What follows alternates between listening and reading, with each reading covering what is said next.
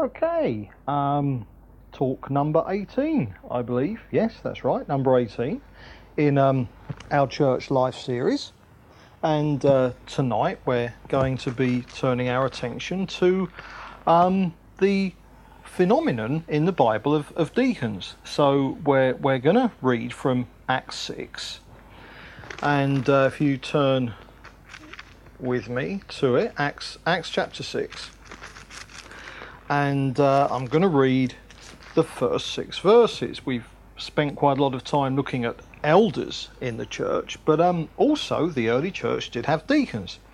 So this is something that we need to know about. So let's read the first 6 verses of Acts chapter 6.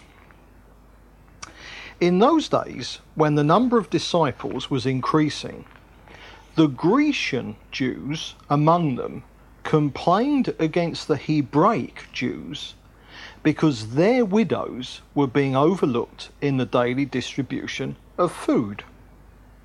So the 12 gathered all the disciples together and said, "It would not be right for us to neglect the ministry of the word of God in order to wait on tables.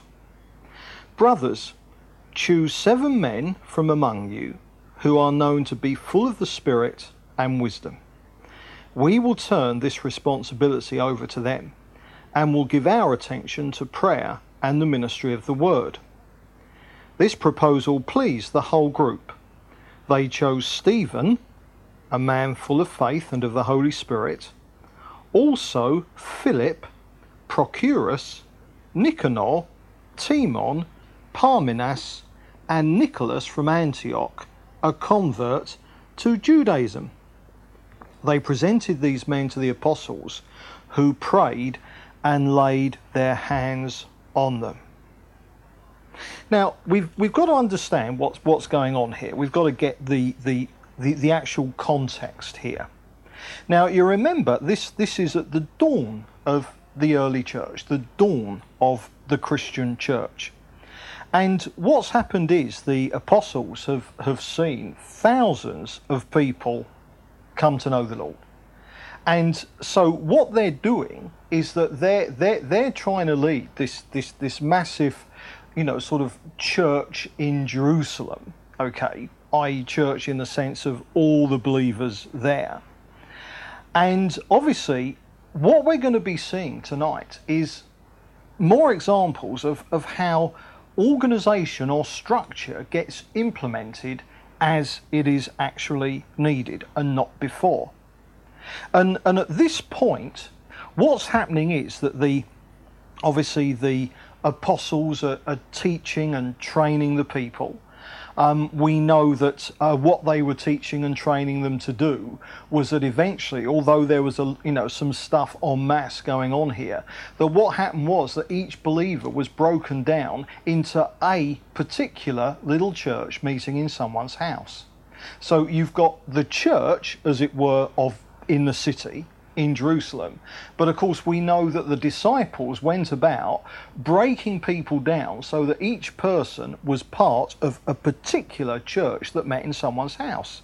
And we've seen that each of these churches governed itself. They were independent churches, but obviously related into other churches in the area in the sense that they shared ministries. They all knew the apostles, and and sort of like they knew each other, and were kind of related together just because of relationships. And so what we're seeing in the Acts of the Apostles is the way that the apostles organise everything, and we know that the outcome was that each believer was to be part of a particular little church meeting in someone's house, and we've seen that. But what's happening here is a problem that is arising in the context of all the little churches together in Jerusalem as one kind of unit, as it were.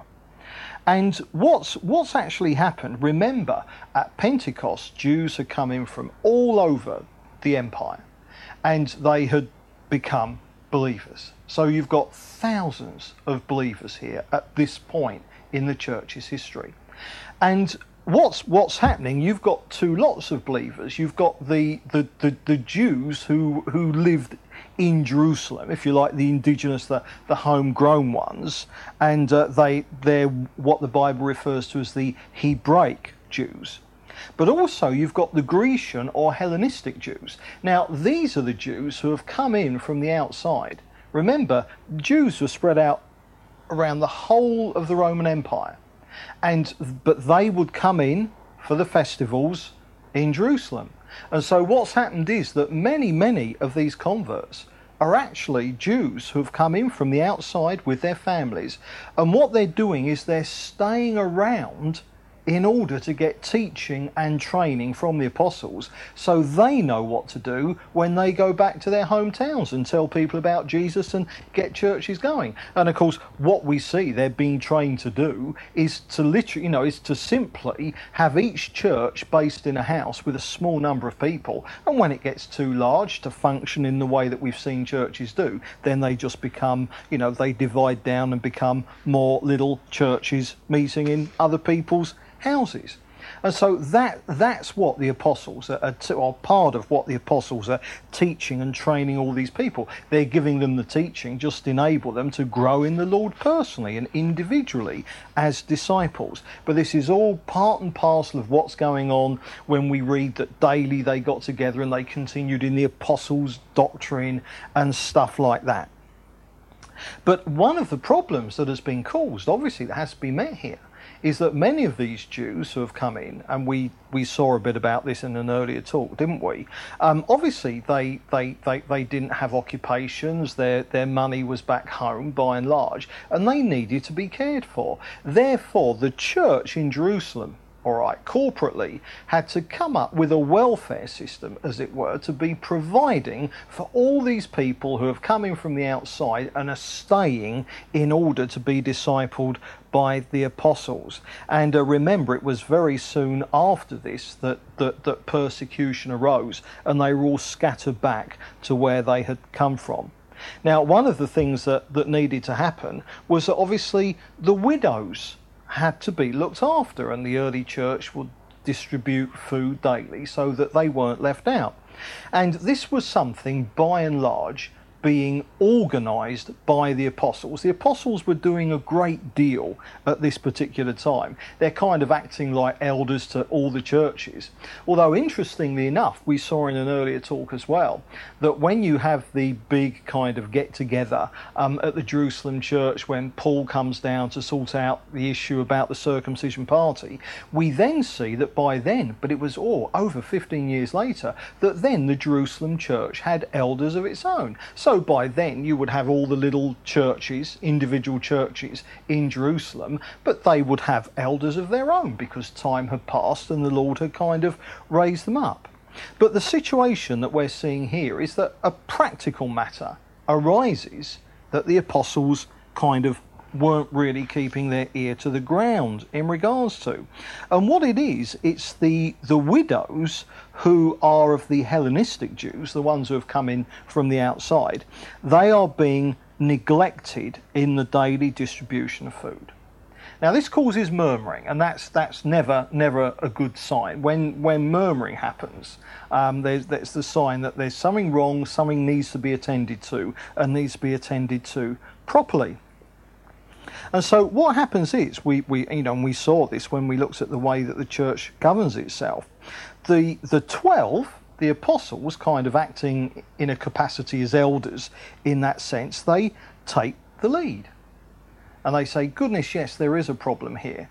We're neglecting this because we've just run out of time. This is a practical task. Up until then, the apostles were the dog's bodies, sort of on their own. But now what's happening is that they're going to need other people to be dog's bodies and to take some of the practical responsibility out of their hands. And so what they're saying, look, we're so hard pushed, we need to be praying.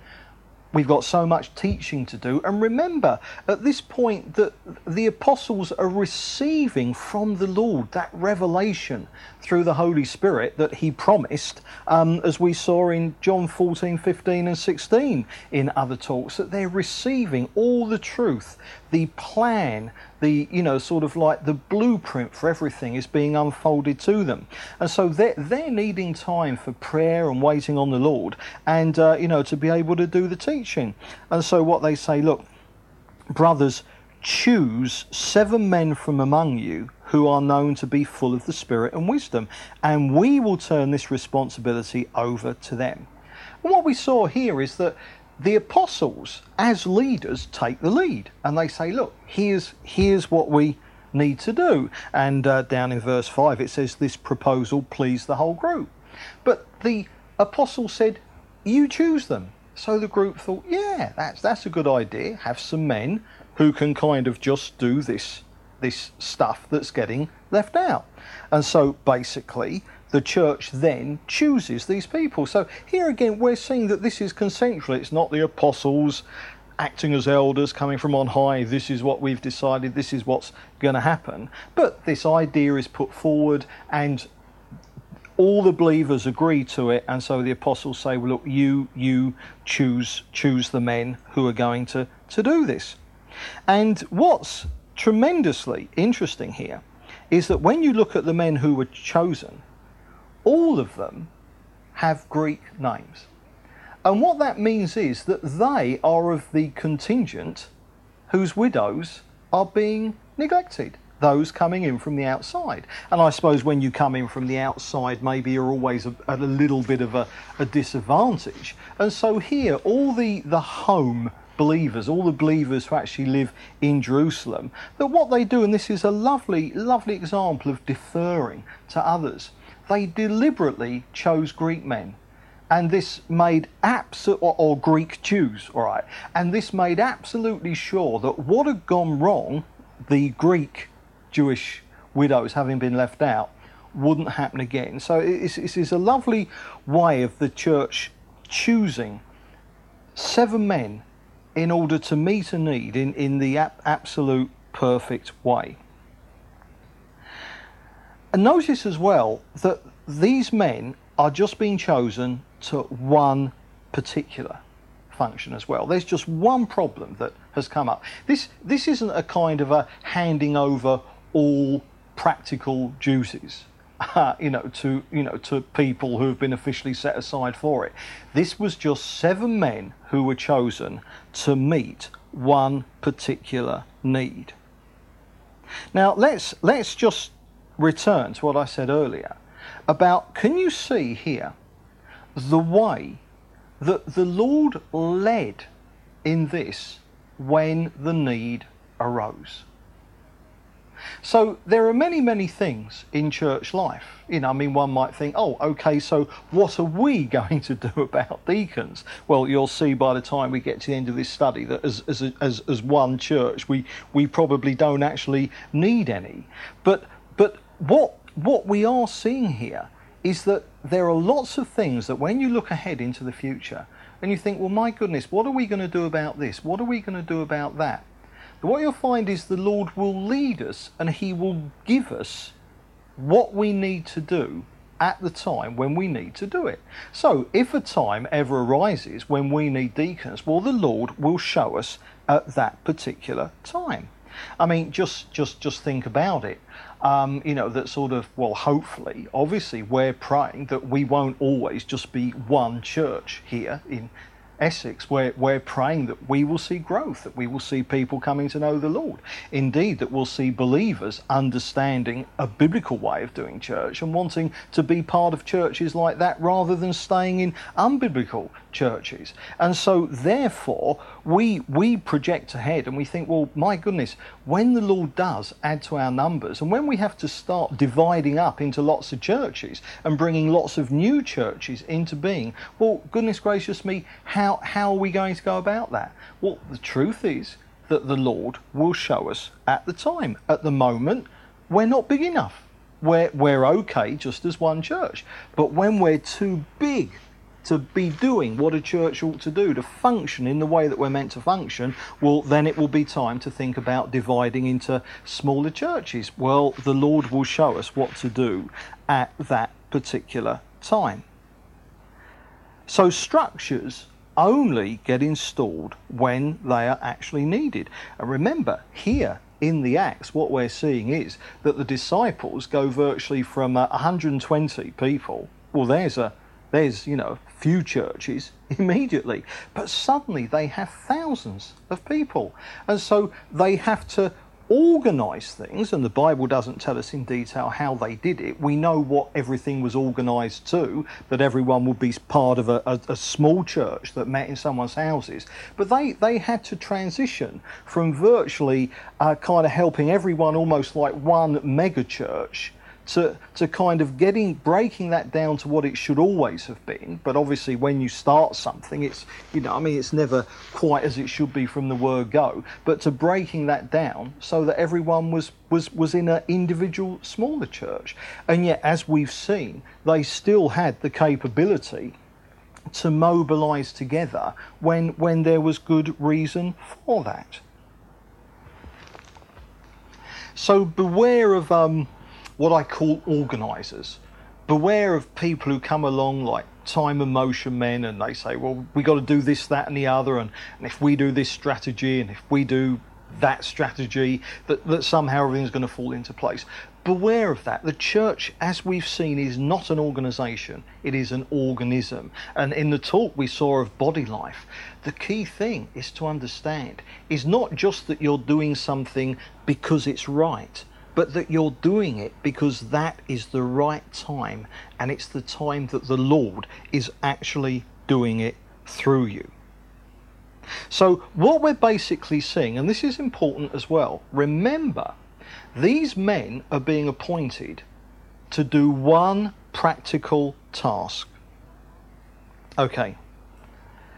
Now, this is not a situation, I think, where one individual church is going to be having deacons. Certainly not more than one. Can you see? This is a response to a problem that has arisen that affects multiple churches in a geographical locality.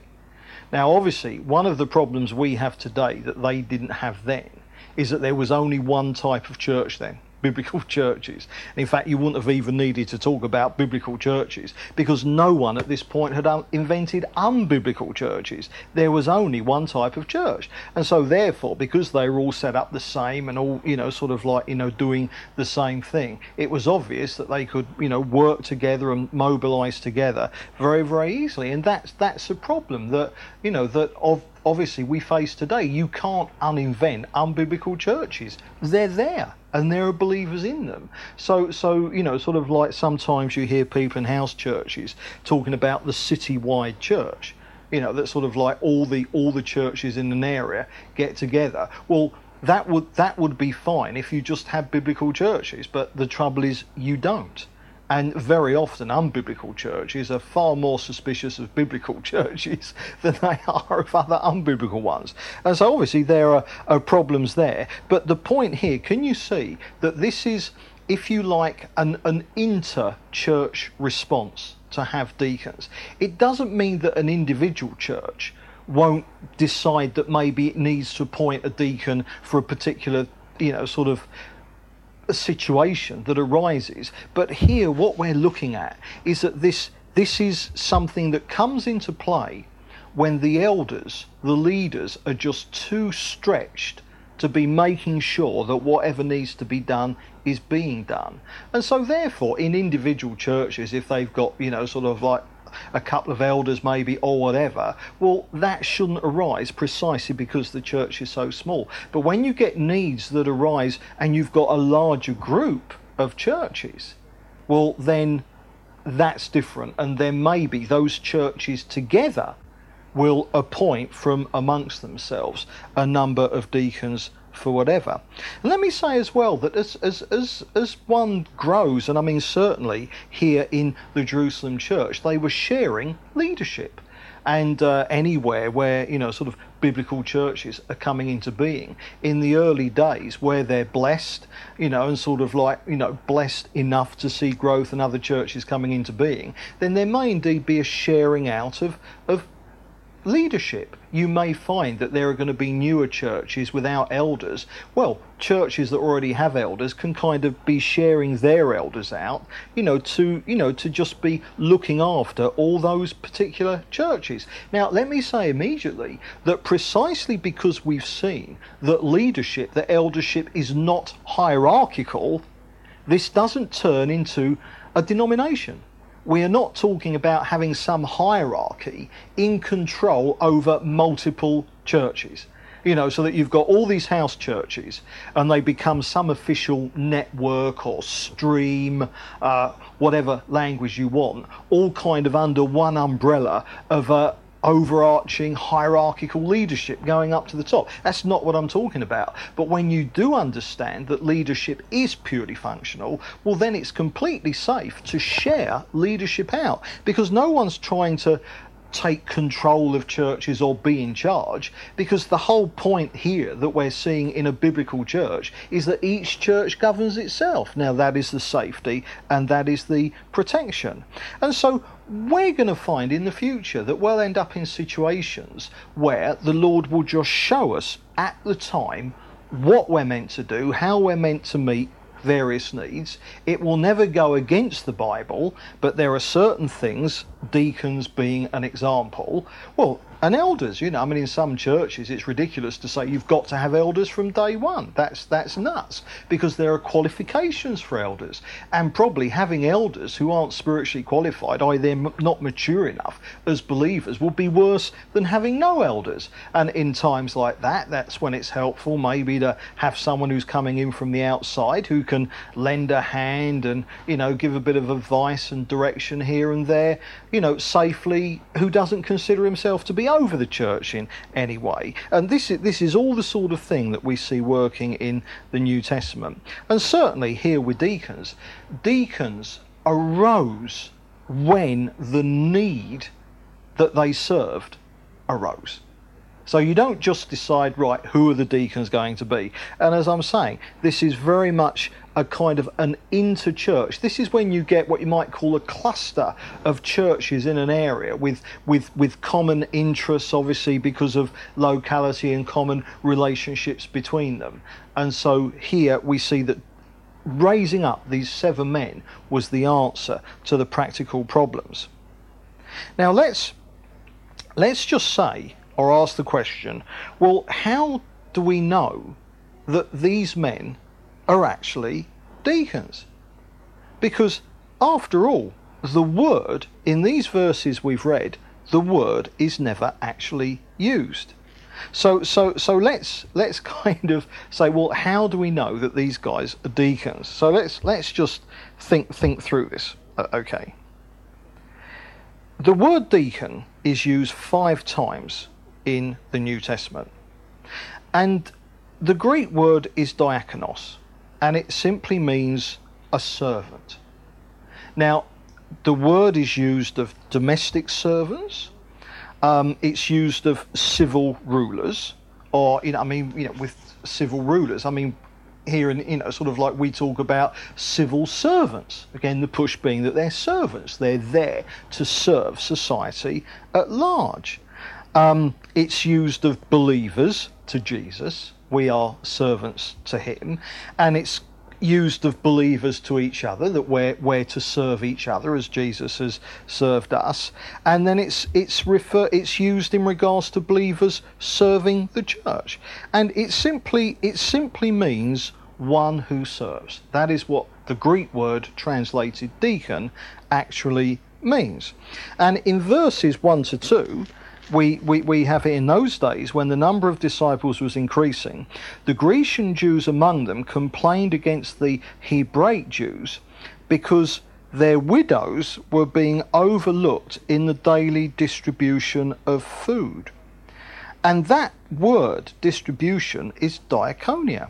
And the push behind it is waiting on tables. That there were people who were literally servants in the sense they would wait on tables, waiters if you like. And this problem arose due to the need of distributing food to the widows who had no way of providing for themselves. And so really a deacon is a server at tables, all right? And so therefore it was logical to call them, and it appears that as time went on, the church actually began to use this in a technical word, in a technical way, and would actually have deacons. And so if we just have a quick look, for instance, at Philippians chapter 1, one of the things that we've noted, haven't we, is how little the Bible ever refers to elders. Well, it's the same for deacons, but in Philippians 1, and it says, Paul and Timothy, servants of Christ Jesus, to all the saints in Christ Jesus at Philippi, together with the overseers, they're the elders, and deacons. And so here we have a situation in Philippi where this would say to me that you in that city had a multiple church situation, and that they had calls to recognise officially deacons to be taking charge of practical matters, where the elders in those situations were already so busy and tied up that they couldn't be doing it properly. And so therefore we see there that deacons became an actual, if you like, technical term for a particular group of people chosen by churches to be meeting certain practical situations. So let's just sum up basically what we've got here. All right, deacons are needed in a situation where you have multiple biblical churches in an area. I mean, okay, you may have one individual church that has need to recognise and appoint a deacon for something. That's absolutely fine. But by and large, the situation in which we see deacons emerging and being referred to in Scripture is usually of multiple church situations. And so therefore we see that when elders in situations like this are unable to be doing all the general dog's body, because remember, an elder is a dog's body, but sometimes there's so much dog's body duty to be done that it's beyond the elders. They just don't have time anymore with everything else that they're doing. That is the time when deacons are appointed. And we have seen that they are appointed by the church. The church is concerned. In a situation like that, you might have 2, 3, 4 churches, you might have 10 churches who are saying, here's a need that we all have a common interest in, we need to get together, all right, and we need deacons. Now, in a situation like that, however many churches are involved, it is all the believers in all those churches together, corporately, who decide that deacons are needed and decide who those deacons are going to be. So again, this is something, it is done completely consensually, because whenever you see decisions being made, whether it's an individual church, one church in someone's house, all right, that smallest individual unit of the church in Scripture, or whether it's a conglomeration of churches together in an area, all right, we always see that decision making, say whether individual churches or corporately together as groups of churches, the fundamental push behind that decision making process was always consensus. Elders, apostles, people from the outside may lead the debate, leaders will facilitate the debate, but the decision is always taken by the church corporately. And then we see that when the church has chosen who these men are going to be, the elders in that situation, the leaders in that situation of those churches, lay hands on them and appoint them.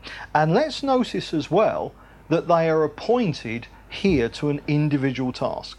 So it's not a choice of when you get a situation whereby deacons are appointed and they do all the practical stuff.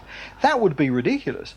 again, one of the things we're seeing in Scripture is that the push is that we're all doing the work of the ministry, whatever that work is, whether it's the spiritual side of things or whether it's the practical side of things. We're all called to serve.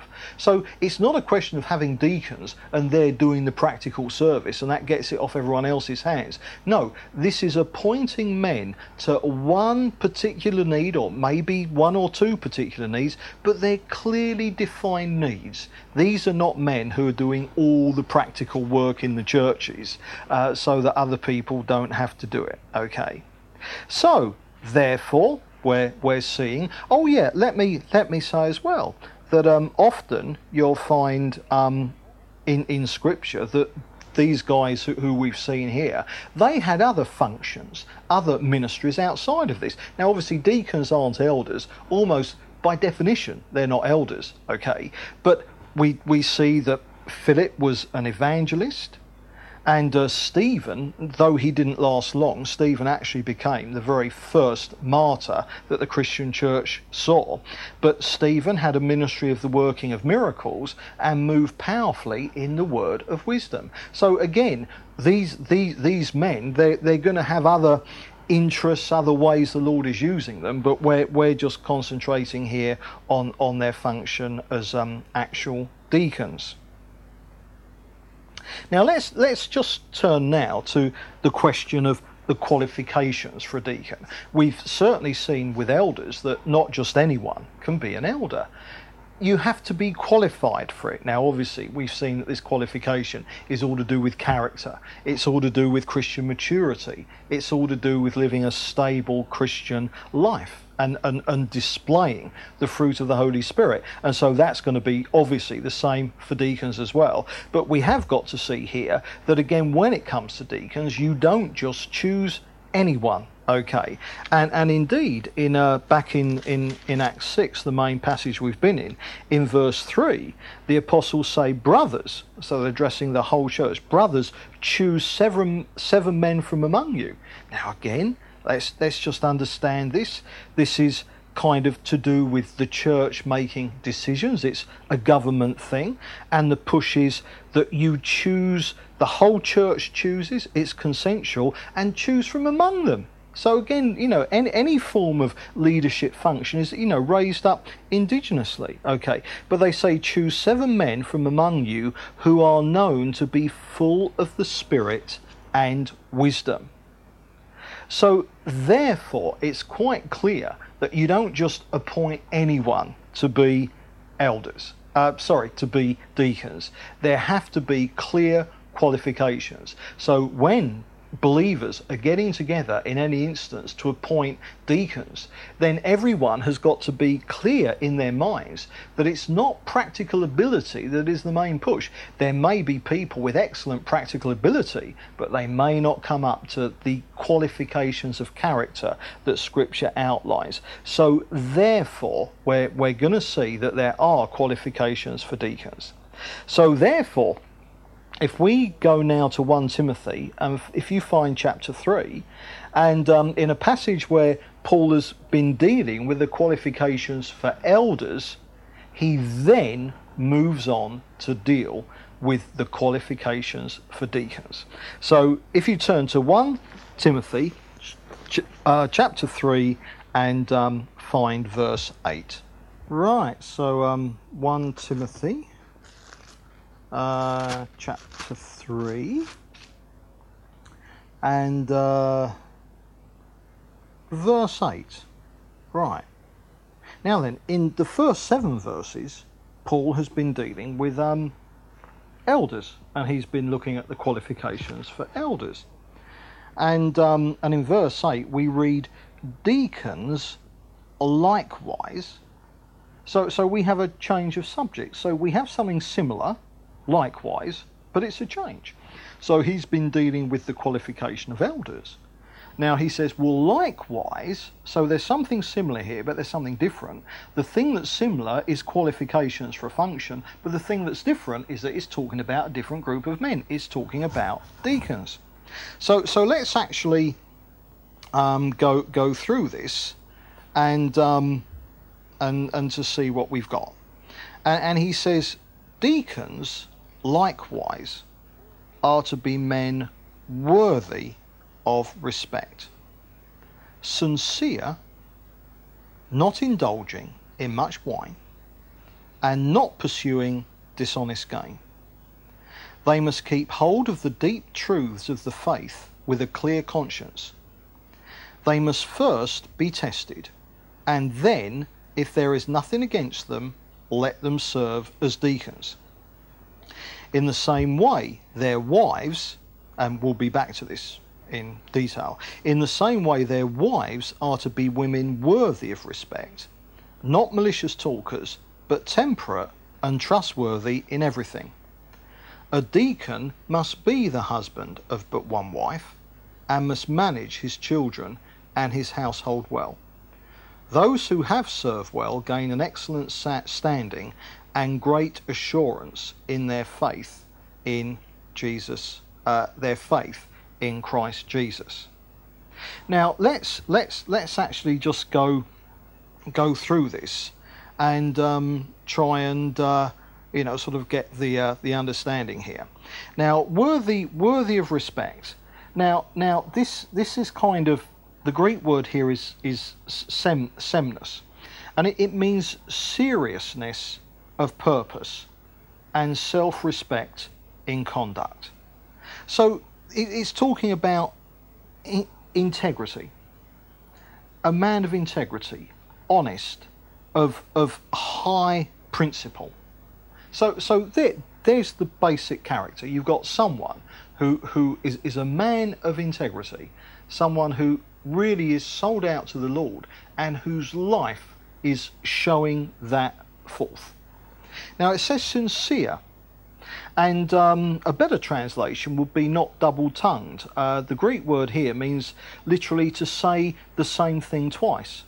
And of course what you've got here is that some people, they'll say one thing in one occasion and something else on another, i.e. their words, they'll change their stories according to which way the wind blows, or they're not going to say one thing to one person and a different thing to somebody else. So what we've got here is the idea that they're not to be devious, they're not to be manipulative, or that they're to be consistent in truth.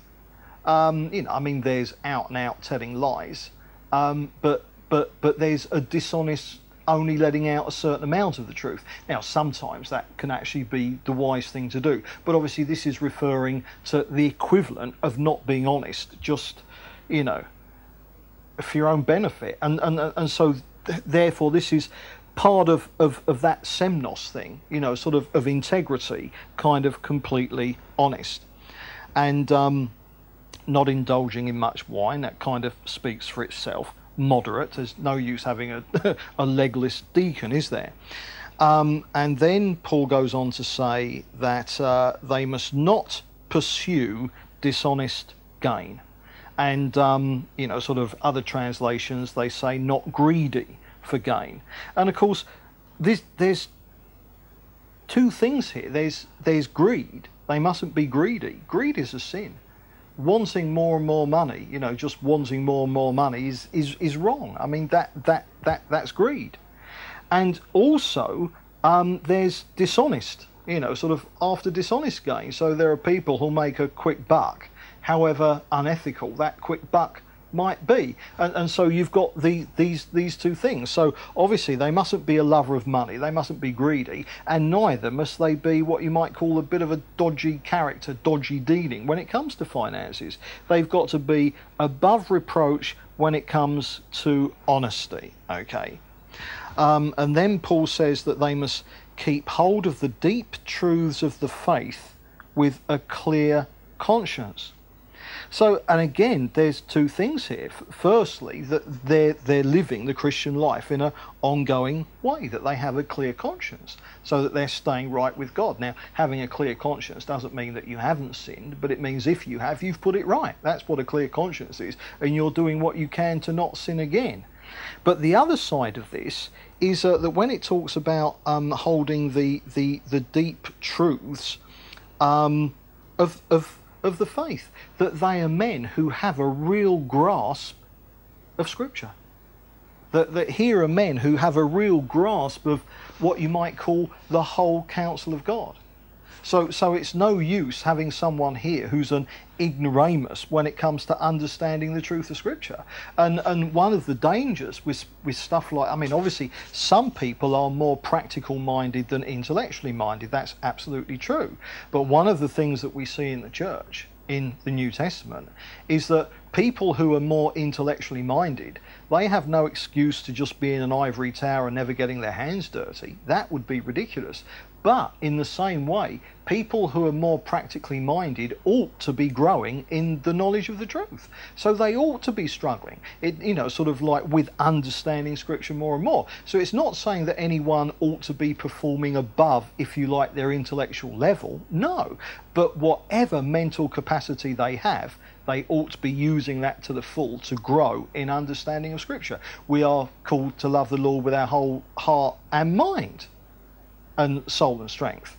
And so that's important. So it will be very easy when choosing deacons to just go for someone with the practical, the person who has the best practical skills for whatever the particular need is. But that would be a mistake. Now, you don't want to choose someone who hasn't got the practical skills, but if someone has only got the practical skills and doesn't, have these characteristics as well and doesn't understand the faith well, then they shouldn't be appointed in order to be deacons.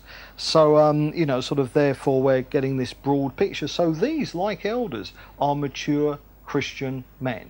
It doesn't say apt to teach. That will be specific to elders, but we're still seeing that these are mature Christian men. Okay.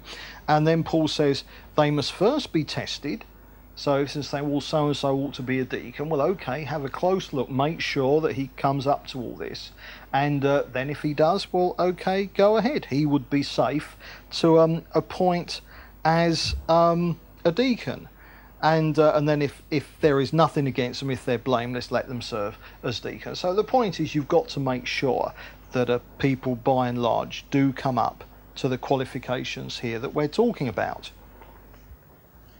Now, verse 11, we're going to come back to in just a moment, all right, because it's a bit of a strange verse, and we'll move on to verse 12. A deacon must be the husband of but one wife and must manage his children and his household well. Now, this thing in the Greek there, it's kind of a one-woman man. That's the push behind husband of one wife. And I'm not sure that this is, in that sense, primarily concerned to disqualify bachelors, but the push behind this, as we saw this with the elders, is that there was a problem with polygamy in the early church. And so the point is that they would have people in the early church who had more than one wife because they had multiple wives when they got converted. Well, you don't tell them to, just pick one and throw the others away. That would be crazy. And so the point is that whereas the early church made it very clear that that was wrong, they didn't make you, sort of dispose of your spare wives. And so therefore there could have been men in the church who were mature in every other way, but they had more than one wife. Now, if they'd have been appointed in any way to a leadership thing, whether it was eldership or deacons, that would have put out the wrong signal, almost saying that polygamy is okay. Go ahead and marry someone else as well. No, and so I think the push there is, as with eldership, that they did have to be literally just the husband of one wife. And also we see the important thing about managing their household well, that they are the head of their family, and that their family is in order, that there's a good marriage, a good relationship between this guy and his wife, and that there's a good relationship between them and parents as their children, and that and that the children are well behaved, that they're not unruly, that they're being brought up in the Lord. And so again, all this is tremendously important. And then in verse 13 it says, those who have served well gain an excellent standing and great assurance in their faith in Christ Jesus. So the point is, that if you have an excellent standing, you're going to be looked up to by people.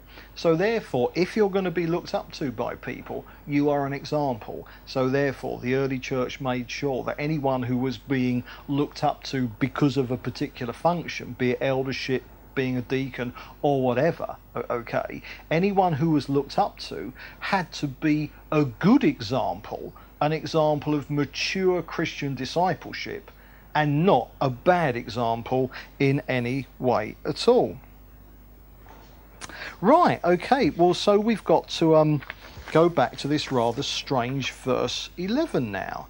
And in looking at this is also where we're going to have to raise and answer the question, well, can women be deacons?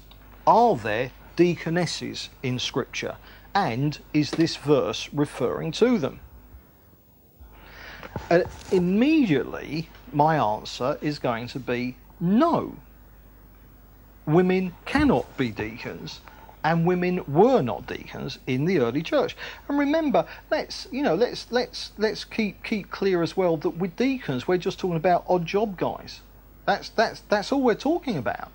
So, I mean, again, sort of like when women feel disenfranchised, what are they feeling disenfranchised from? Being odd job women? I mean, that's silly. Even with eldership, I mean, the biggest part of eldership, as we've seen, is odd job man. I mean, that's what, when people, often there are people who want to be able to be in leadership, but the type of leadership they want to be in isn't what you see in Scripture anyway.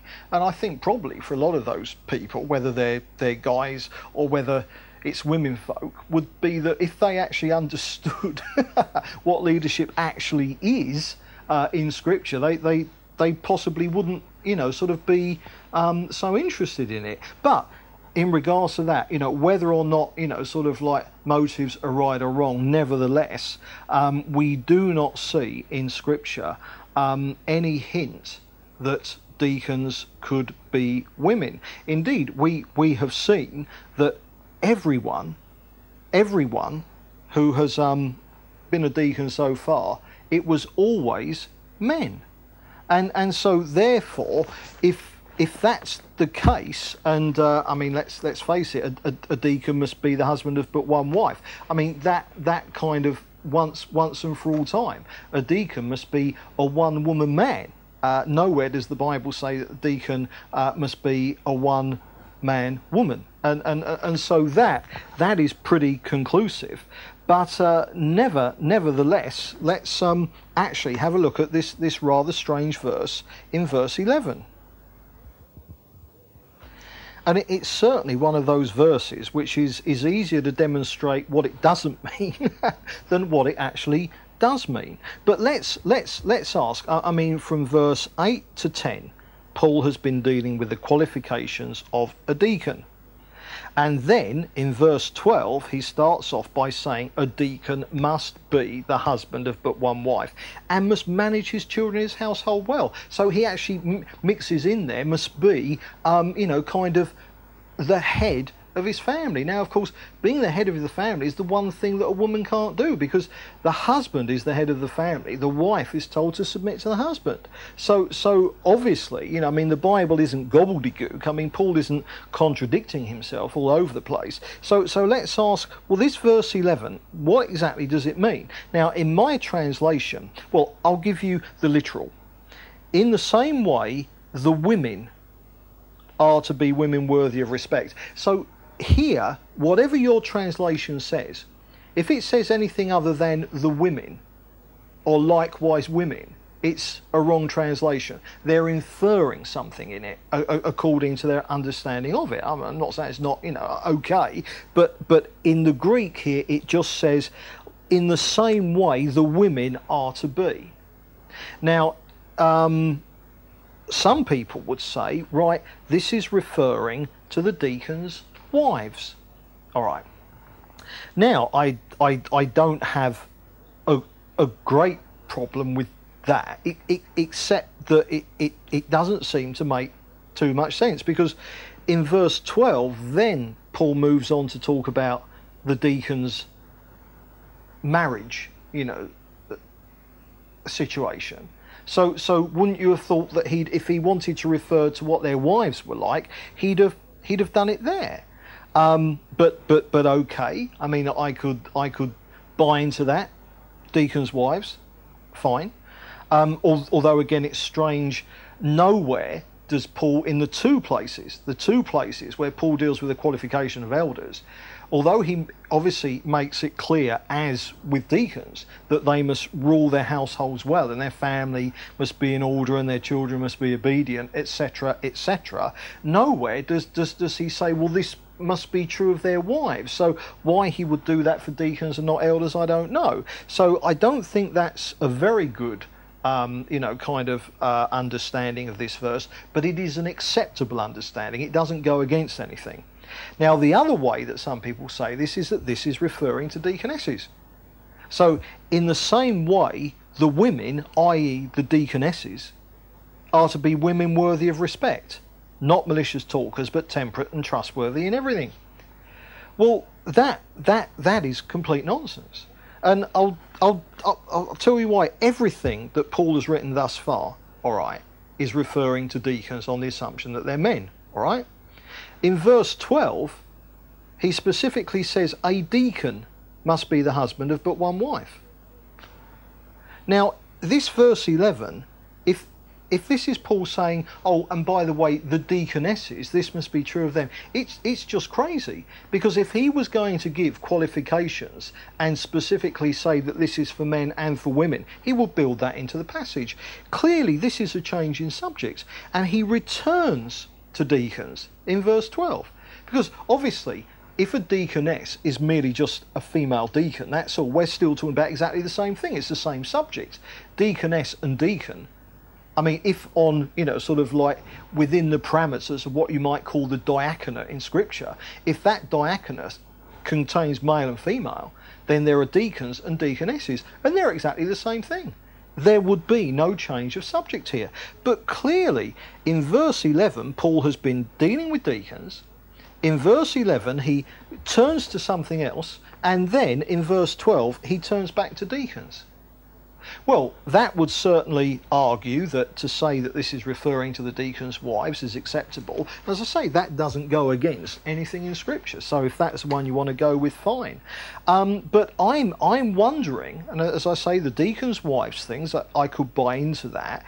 That this is deaconesses is just ridiculous. I mean, there's just sort of no way. That just doesn't make the slightest bit of sense in any way at all, and and I suppose in the same way Paul could have actually clearly put deaconesses rather than just the women. I mean, when he's talking about the deacons, he doesn't say the men, and then you have to work out that it's deacons. He says deacons. Well, if he'd have wanted to be referring to the women, as he could have done that. So that is crazy. But what I wonder whether this is referring to, and I admit it's odd, and it's easier to demonstrate what it doesn't mean than what it does mean, but I wonder if what he's throwing in here is the fact that it's very, very clear in Scripture that many practical functions were done by the women in the church. Now, sort of before anyone starts jumping up and down, I'm not now saying that the women are just there to make the coffee and just there to make the love feast or things like that. I'm not saying that in the slightest. But nevertheless, there is a very, very female role in the church when it comes to practical matters, and even possibly in helping the deacons. Even Paul, the way he refers to some of the women who helped him so much when he was with the churches they were part of, and much of this was practical matters. Now, not only practical matters, Paul would have taken advice and spiritual counsel from other believers, be they men or women. But there was a very specific way in which Paul was looked after by the women. He didn't, after all, have a wife of his own to look after him, and neither did his team.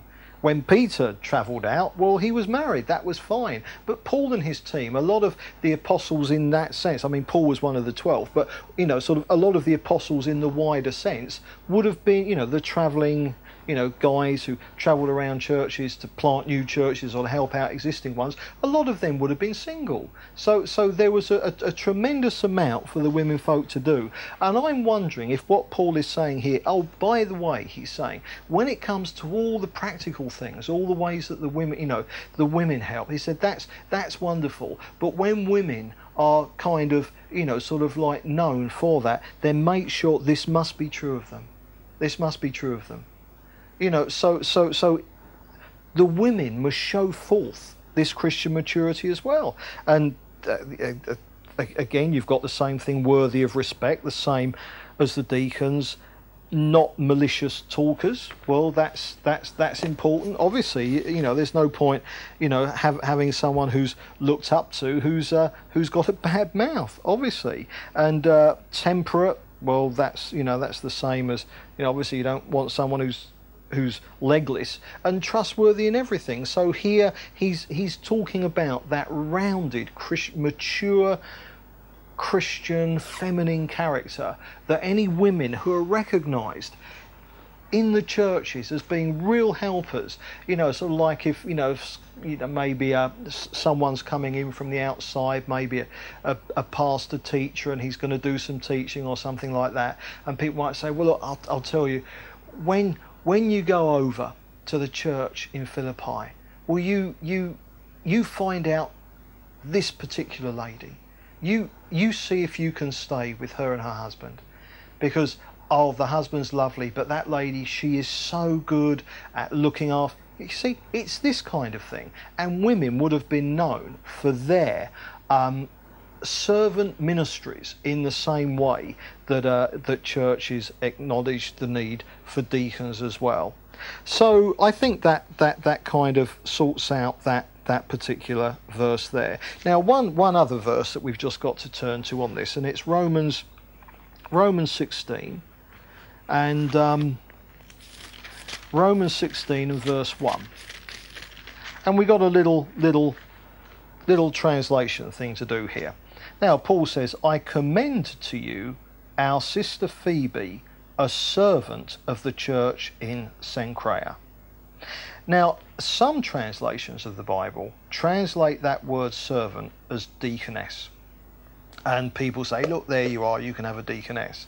Now, again, what we've got to remember is that the word translated deaconess is literally just the word servant. Phoebe here is an example of the very thing that I've just been saying.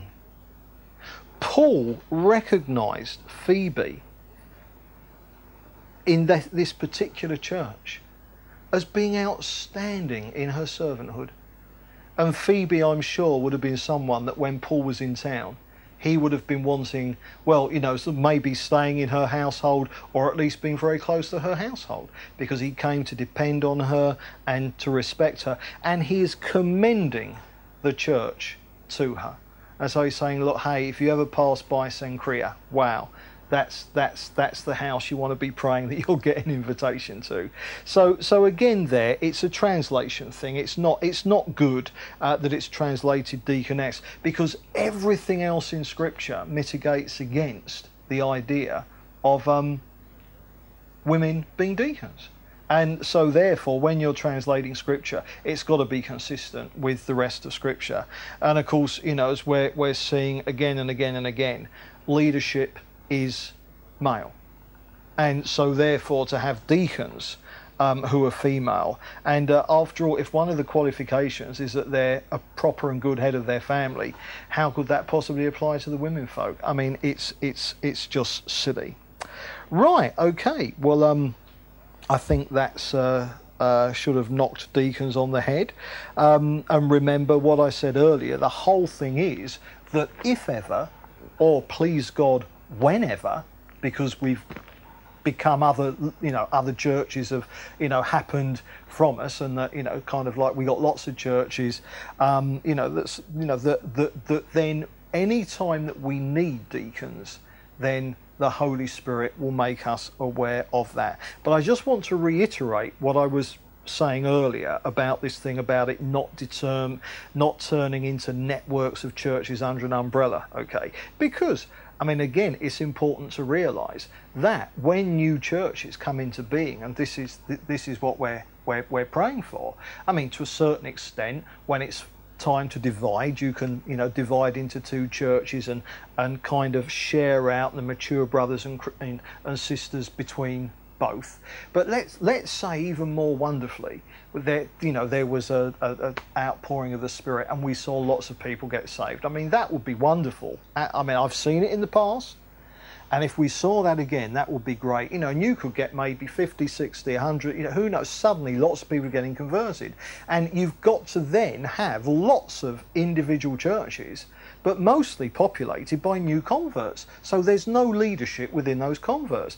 Now, in a situation like that, we would share out our leadership around those churches. So that some of us, we would kind of every week be in a different church, and we would kind of be acting as elders in those churches until such time as those churches recognised elders amongst themselves as they were all maturing in the Lord. And even when they have got elders, all right, there might still be, churches might say, well, look, Beres, we'd still like you to travel around and do a bit of teaching here and there. And that's fine. So you can certainly have, when you have groups of churches like that in an area, you can certainly have ministries and functions and resources that are shared out church to church. But here's the important thing. As long as you understand that each church governs itself and that this leadership is not hierarchical, so it's not a question of having a group of men who are recognised as what you call translocal ministries, but they are the leaders and the churches are under them. And I mean, no, absolutely not. Leadership is non-hierarchical. The moment you believe in hierarchical leadership, that's when you get denominations. And remember, there are denominations of house churches out there, or so-called house churches. Well, in some parts of the world, there are denominational house churches. By denominational, what I mean is that they're all under a particular umbrella. They've got the same big leader over them, and it all comes down a hierarchy. The fact that they meet in houses is neither here nor there. And again, this is why I'd like to talk about biblical church rather than house church. You can be a house church but be unbiblical in every other regard. So you can have house church denominations, no problem, and that is completely wrong. And of course it's because they believe that leadership is hierarchical. But when you don't, and when you understand that each church governs itself, and if churches in an area come together to make, something that affects all of them, then whatever grouping of churches you've got, it's that grouping that decides what it wants to do. It's not the leaders deciding what happens. And so therefore you can have functioning leadership ministries travelling around building up each church, but no one sees them as being in charge. Each church remains independent, and therefore you can truly have churches in an area, plural, in some regards working together, okay, but without becoming a little networked denomination under some particular umbrella, anything like that. And so that's tremendously important. And let me say as well that when it comes to people coming together, churches coming together, because there are some that what they want to do is to be forever bringing all the little churches together under one roof once a month for a big worship celebration thing, something like that. Now let me say, in Scripture we do see churches of an area. So when I say churches, I'm talking about lots of little biblical churches in an area, all functioning the way that we're seeing in this series, okay, independent, self-governing, okay. We do see occasions when churches of an area come together as the church, if you like, of that area. But whenever we see that, it is never for worship. It is never for big meetings with, kind of like, sort of leaders up the front leading the worship and all this sort of stuff. When they got together as churches, it was always when a decision needed to be made that affected them all. Indeed, the one example we've seen just now, when deacons were needed to meet the need of the widows being left out, and the other occasion we see in Scripture was when the whole thing about the circumcision party needed to be sorted out. Did Gentiles have to be circumcised or not? And so Paul came down from Antioch, and there was a big get-together of the churches in Jerusalem. And so they're the only instances in that regard.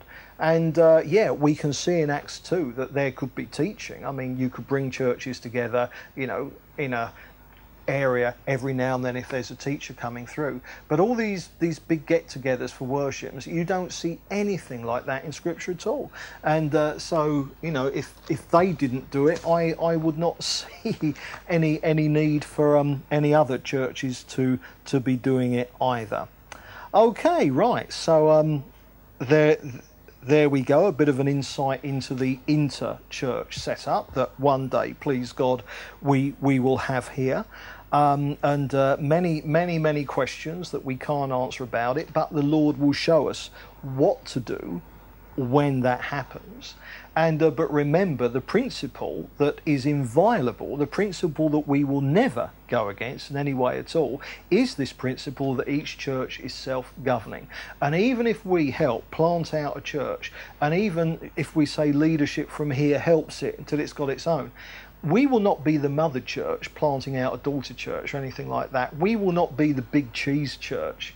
And if we are able to help them, it will only be until they don't need our help anymore, or until they're able to help us as much as we're able to help them. So the hierarchy, having non-hierarchical leadership, that is a non-negotiable. All right, and as long as we keep that very clearly in our minds, then we can see inter-church activity when, please God, we have lots of other biblical churches around. We can then see it safely without, the big guns wanting to take it over and turn it into a denomination and become their baby. And there they are, the hierarchy, the umbrella over their network or their stream of churches.